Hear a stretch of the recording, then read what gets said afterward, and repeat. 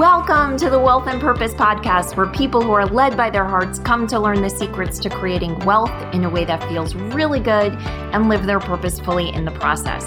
I'm your host, Patty Lennon. I'm an ex-type A corporate banker turned intuitive business coach. I'm also a wife, a mom to 2 preteens, a professor, Girl Scout leader, and well, hey, you get it. Like you, I wear a lot of hats. Whether you're looking for inspiration to get started or strategies to get growing, I am here to help you create abundance in every area of your life and business. Welcome. Hey there, welcome to the podcast. And this episode is sponsored by The Receiving School. Patty here. And today I want to tell you a story about a girl in a pink coat. This is a girl I just encountered yesterday, and it brought so many themes that have been alive for me in the last couple of weeks to life in such a powerful way that it actually reduced me to tears. So here's how it went down. I had an appointment in the morning and I was actually running early. I'm usually running on time, but I was running early. So even though I had gotten stuck behind a school bus and a couple of other things, I got to my appointment with 5 minutes to spare.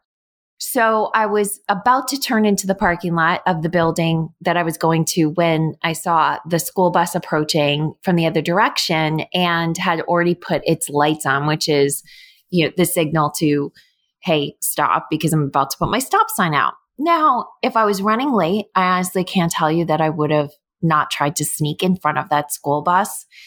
I think the technicality is that I can when the lights are blinking and the stop sign is not out yet, but I try and be safe, especially since I've got kids myself getting on those school buses. So I stopped, and the students that were waiting to get on the school bus were right there at the corner of the parking lot. This was a pretty busy road, and they were clearly diligently waiting to get on that bus. They hopped right on, and then the school bus didn't go anywhere. And I thought that was strange. And it's sitting there another few beats. And then suddenly you see 3 kids running from far back behind the parking lot of the building is a condo complex. So from the distance, these 3 kids are running like their hair is on fire. I mean, you can just see the stress in their face that they'll probably be in trouble big time if they miss that bus. But they don't. The bus driver waits for them. They get on. Wonderful. At this point, this is a busy road. The cars are starting to back up. So I'm really surprised now when the bus doesn't immediately, once they're seated, leave. And the bus is still sitting there and still sitting there. And I'm like, wonder what it's doing. I'm actually getting a little anxious for all the cars that are backed up, even though I'm on time and I have time to spare. Now I'm thinking about all these people that are probably commuting to work. They're on their way to the highway. And, for all the people that are running late, they're probably so stressed at this point. And so the bus isn't going anywhere. And then out of the corner of my eye, I see this flash of pink. And I turn my head, and there is this little girl who is heading for the bus, moving very quickly, except she decides she's going to sort of dance to the bus. She's not running. She's not walking. She's moving quickly, but she's dancing. And so she's going from side to side in the driveway, basically making the shape of a snake. And so she just does this all the way down, just radiating joy. It was just unbelievable to watch. And she gets on the bus and sits down, and then the bus driver very kindly waves me into the parking lot, probably knowing there's so many cars behind her that there's no way I'm getting in. And they go on their merry way. And I was just smiling so big at having just observed this beautiful little, bundle of joy, just living her life exactly as she felt she was meant to. And the next thing I know, I just start laughing. There's this bubbling laughter that comes up from this joy. And then before I know it, I'm crying. And I can't figure out why. And so I sit there in the parking lot and I just slow myself down, and, I'm letting the tears come, but I'm breathing at the same time. and I'm tearing up just thinking about this right now, I realize that my guides are there with me. And this happens sometimes, even though I'm in communication with my guides, I can get into a state where I'm just not even listening to them. Because the way it works when you have this intuitive guidance, which by the way, I think we all have access to. And so this may help you understand if you don't have access to it right now, why that is. The way we access that information, the way I access that information is almost like I have to shift the listening in my brain. And I had shifted out of that mode when I'm in a very, doing, action-oriented, task-oriented state. I can't access that intuitive information clearly. And I realized they were there and they were talking to me and they said, "Who do you think is having more fun?" Because what had happened in the course of me watching that little girl get on the bus and all those other people get on the bus was I was thinking, that is really beautiful. But as I pulled into the parking lot, even as I was crying, I was thinking, yeah, but she had so much joy, but she was holding up all those other people. And my guides were there and they're talking to me and they said, but that's not how you experienced it. You experienced it happily. She brought joy to you. And so what was different between you and them? And, it was obvious to me I had left enough time to get to my appointment. So I was in a state of calm. And so I could drink in what was happening there, which I have no idea if the people in the cars had done that for themselves. And they, are talking me through it. And they're like, so it's not her that disrupted anyone's day if they had left enough time for themselves. And they weren't saying this in a critical way, but when we give ourselves time and space, then we can really drink in the beauty around us. We can drink in the joy. But if we don't give ourselves that time and space, then we can see things as burdens. And in fact, had I been running late, if I had been running late, I probably would have ended up way back in the traffic. But let's just say the exact same thing happened, but it was 2 minutes or 3 minutes past my appointment time. I probably couldn't have drank in the beauty that was this little girl. And so there I was sitting in this parking lot having a very deep and profound conversation with myself and my guides.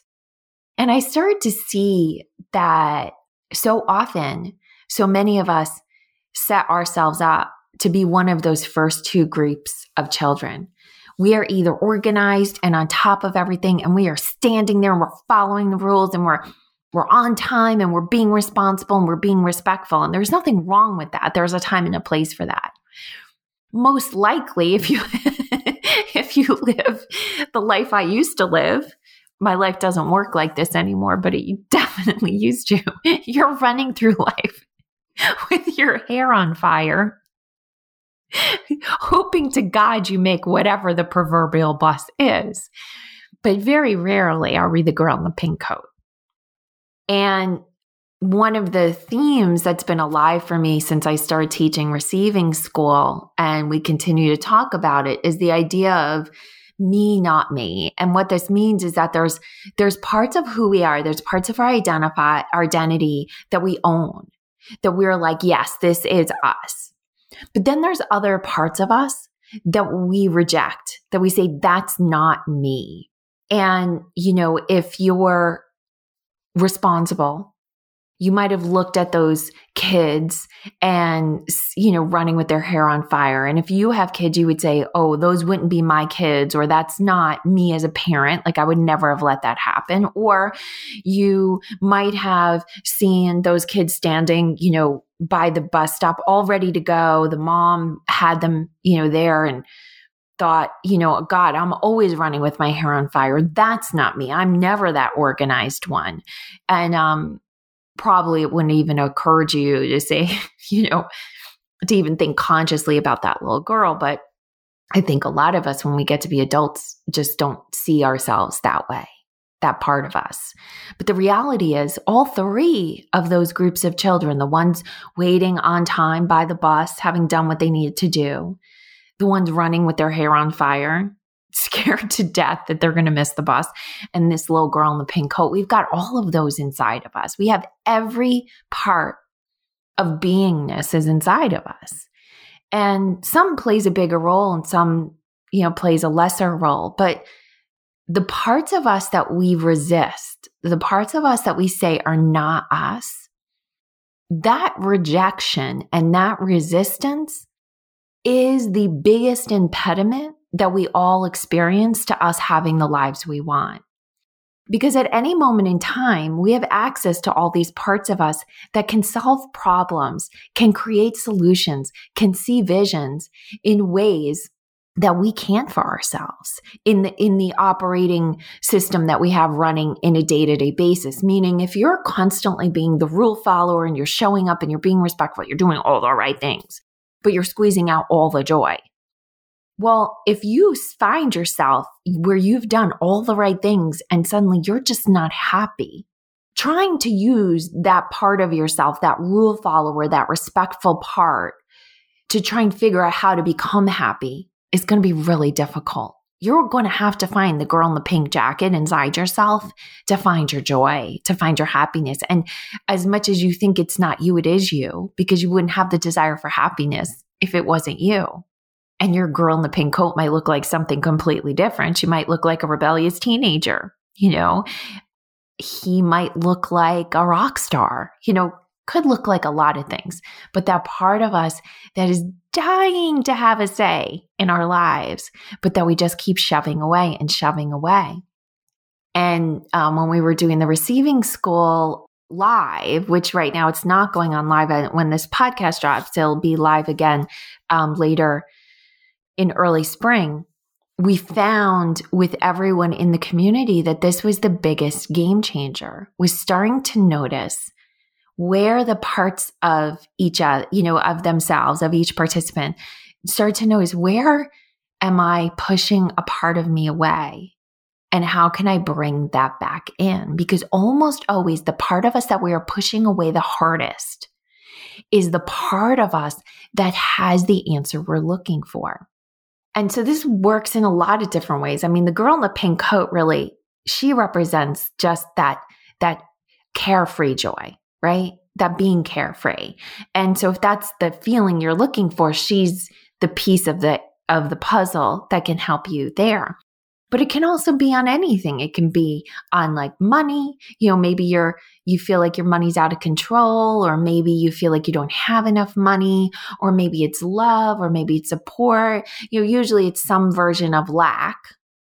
Well, when we experience lack, it's simply because the piece of us that has the answer to how to create it is being rejected right now.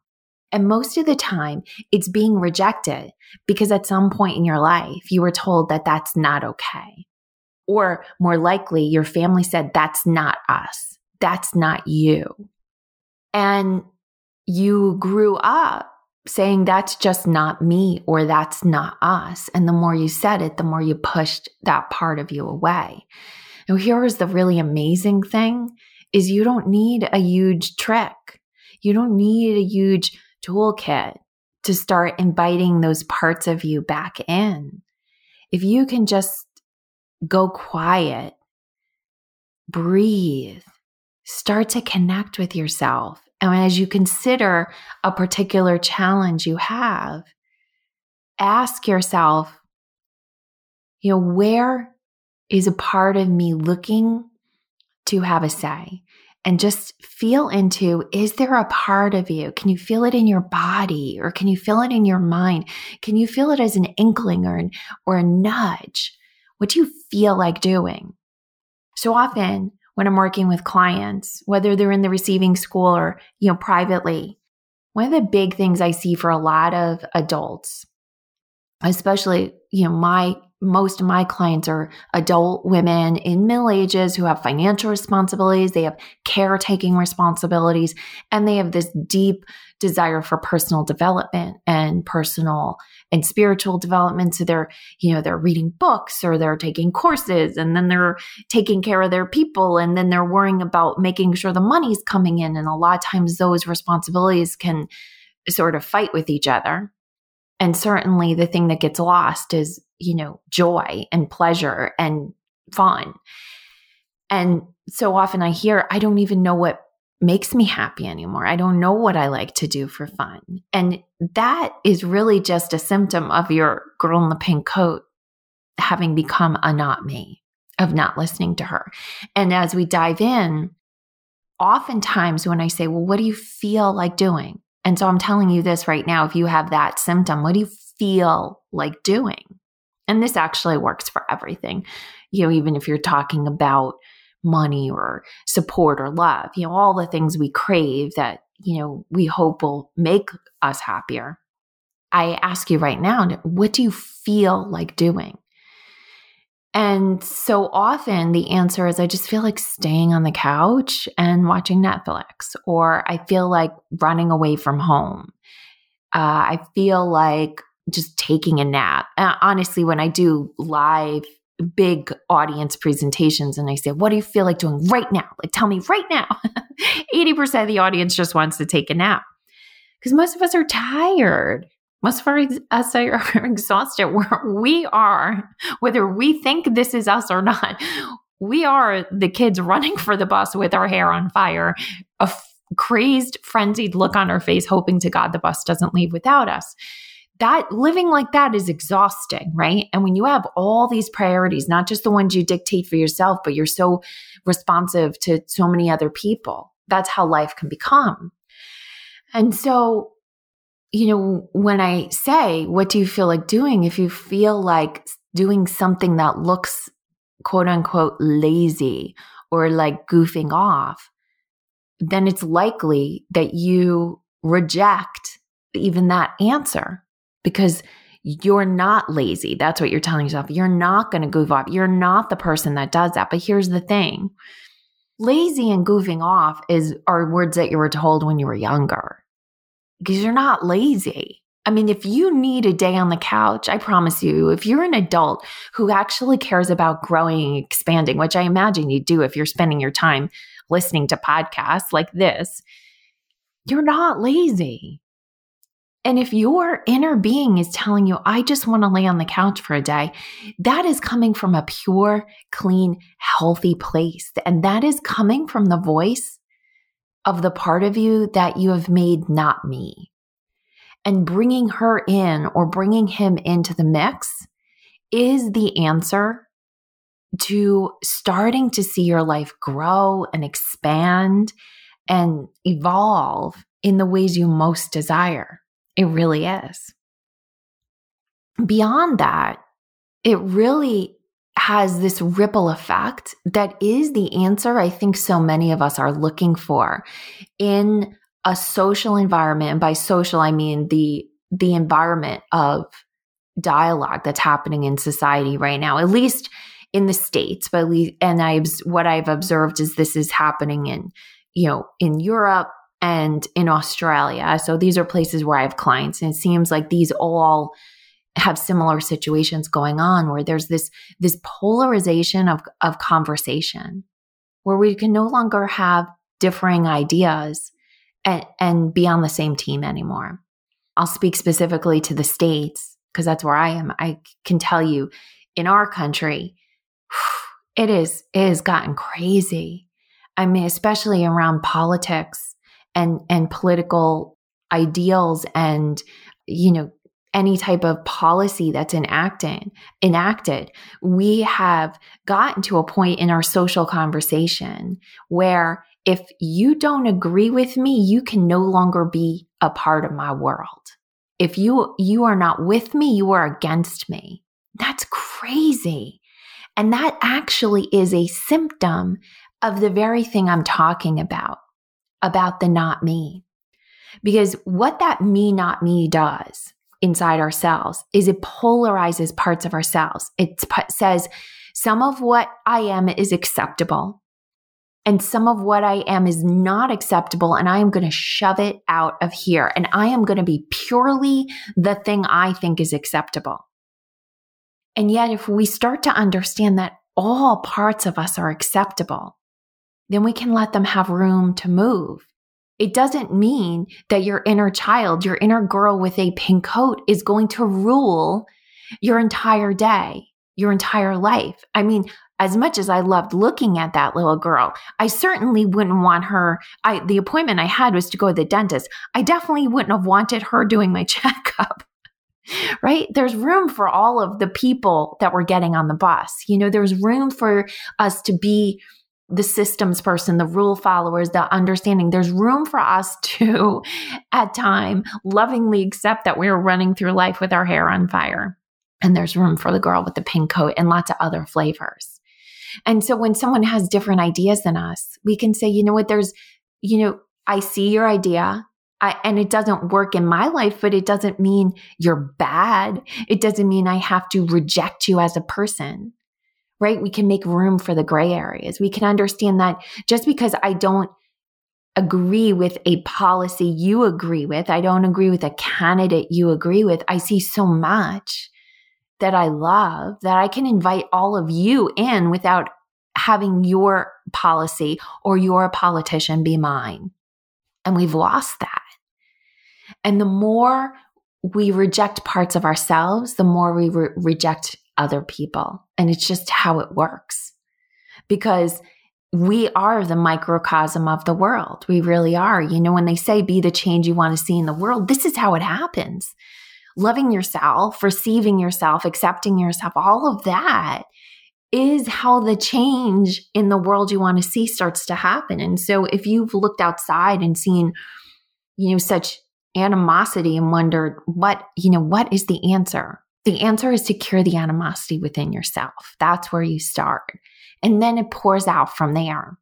And I've been doing this work on myself for a really long time. And so it comes pretty naturally to me. I mean, there's always going to be a part of myself I reject. For instance, the reason I ended up in tears looking at this little girl is that because last year I spent so much time giving myself a lot of freedom and grace because my dad had died in March.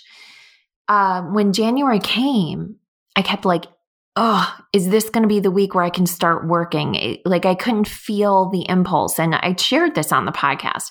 And then all of a sudden the full moon came and I felt a little relief. And so for the last couple of weeks, all of a sudden I went from having inspiration to plan and strategize to being hyper planning and hyper strategizing.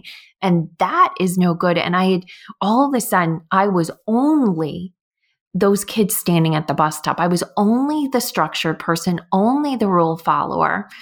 And I had squeezed out the little girl in the pink coat inside me. And that's why seeing her had brought me to tears, because I realized somehow, even though I thought I was giving myself so much grace last year, there was a part of me that said, when you're done, you're going to pay. We're going to have to make up for this. Rather than this just be a continuum of the grieving process, which it is. It's not even a year yet.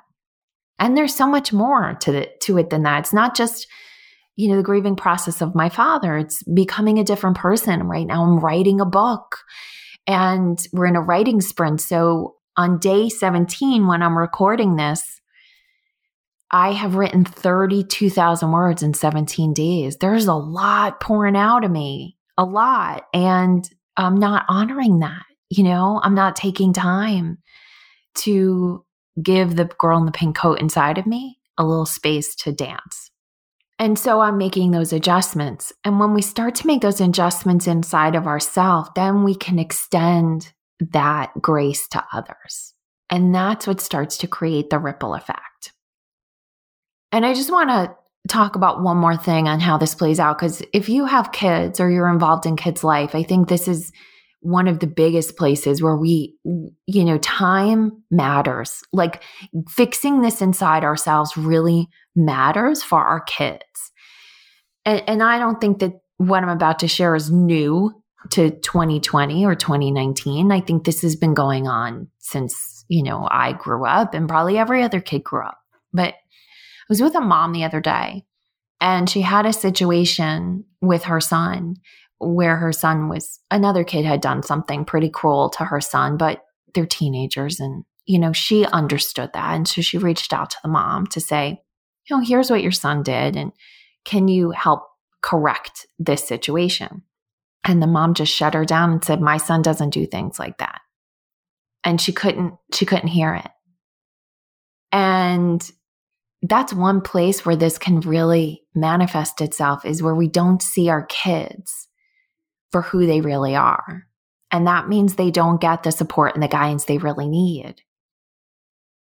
And the converse is, when we say that's not my kid, we have a really hard time giving grace to other children. When we believe that our kid is only a certain way, he's good, she's good, and that somehow if they do something bad, then they're bad, then we start to see other kids in that polarized way. And we put kids into the category of good kids and bad kids, and there are no good kids and bad kids. They're just kids. They are kids. My son came home from school a month ago, I guess, maybe a little bit more. I guess it was after the holidays, so less. Anyway, I had gotten an alert. He has a debit card on an online purchase. And I said, what were you buying online? And he was like, I didn't buy anything online. I'm like, you did. And we looked at it, and it was a PS4 gift card. And believe me, I don't put it past my son to be using our money to buy himself some secret PS4 money if he thought he could get away with it. Because I know my kid and I love him for every piece of himself. And all of a sudden, he just got this look on his face. It's the kind of look that makes your heart drop as a mom. And he goes, he was like, I know who did it. And he went on to tell me a story that in class, he had gone to the bathroom, he had left his phone behind. And when he came back and he was about to go leave the classroom, another kid in the class said, hey, I left you something under your notebook. And he lifted up his notebook and his debit card was there. And he thought the kid was just messing around with him. He didn't think anything of it. He never thought in a million years that the other kid would have used his debit card and purchased something. And it wasn't a large amount of money. And we dealt with it from a security standpoint and had the card reissued. But my son was hurt because he felt like, someone that he trusted had violated his trust, rightfully so. And of course, when you're a mom and you see your kid hurting, it's hard not to jump into mama bear energy. But because I do know firmly that all kids are good kids, that's always the filter I'm seeing things through. And by the way, that's made my life as a mother a lot easier. It's taken me a really long time to get here, by the way, but it makes my life a lot easier. When nothing your kid does makes them a bad kid, it gives you a lot more mental resources to deal with whatever's happening. It doesn't mean the behavior is not bad. There are behaviors that are bad for sure, and stealing someone's debit card and purchasing something online is not a good behavior, but it doesn't make the kid bad. And so I contacted the school just so I could let them know, what had happened. I told them we dealt with it from our side of it. And the vice principal said, well, what would you like the school? What is the family, meaning our family? What would your family like to see happen? And I thought that was such an interesting question, indicative of so much, meaning obviously they have to worry about managing parents and what they want to happen and all this stuff. And to me, I had already conveyed that we dealt with it from the standpoint of, the debit card was replaced, the money was returned, to the card because it was marked as a fraud. But to me, it was more of what does in my heart, it was what does our community want from this? And to me, what I would want as being part of the community that my son's in and that this child is in is for this child to have the information he needs and the help he needs. And what I mean by that is if this kid did this once and this was all it was, and it was just a stupid prank, he just needs information. He needs to understand that when you do things online like this, that you start to involve higher levels of authority, that if you do this outside of the school, that there's bigger ramifications of it. Just give him information, tell him make better choices. But if this is, let's say, the second or the third or more times that he's done this, to me, it's a cry for help. It means he's trying to fix something inside himself by either hurting others or by stealing or something. And then he just needs help. And I shared that, I shared the family doesn't need anything, but as a community, here's, what I would hope happens. And she was surprised. And she told me that, well, usually families want something else. And we don't have to go into what that is, but that really made me sad because I live in a smaller town. It's not a tiny town, but it's small enough. We only have one high school. I mean, why are we not in this together? Why would we not want the best for another parent's child the way we would want for our own? And that really concerns me. And I see it in my specific community. I see it over and over again. This idea that my child's good and anything bad, that's not my child. And the thing is, all our children are all our children. Yes, we have primary responsibility for the children we're raising. We are, the divine has made us stewards of those particular children, but we are a village and we are raising the next generation. And to want something less for another child or to see another child as less than our own, I think that is just an extension of what I started off with in the beginning, where we see parts of ourselves as less than other parts of ourselves. And rejecting parts of ourselves leads us to reject other humans. And for us all to invite each other back into the circle, we have to first invite all the parts of ourselves back into the circle that is us, that is me, that we define as me. So all those parts we said are not me have to be invited back into this is me. Because from that wholeness, that's when we can start to extend that love in that very easy way that really does create transformation. Because imagine what would change if people stopped feeling alone, if people stopped feeling rejected, if people stopped feeling bad. I mean, I can tell you, we don't have to go into the brain science. We don't have to go into the psychology. But when someone feels loved, seen, respected, they make better choices. So my wish for you is that you feel loved, that you feel seen, and that you are very much respected. Have an amazing day. Hey, thanks for listening. And if you know someone who needs to hear this message, please share this podcast with them. And if you're feeling really generous, I'd love for you to leave us a review on your favorite podcast app. It helps us reach many more people, and it fills my heart with so much joy when I hear what you had to say about what you heard. I am cheering for your success. Have an amazing day.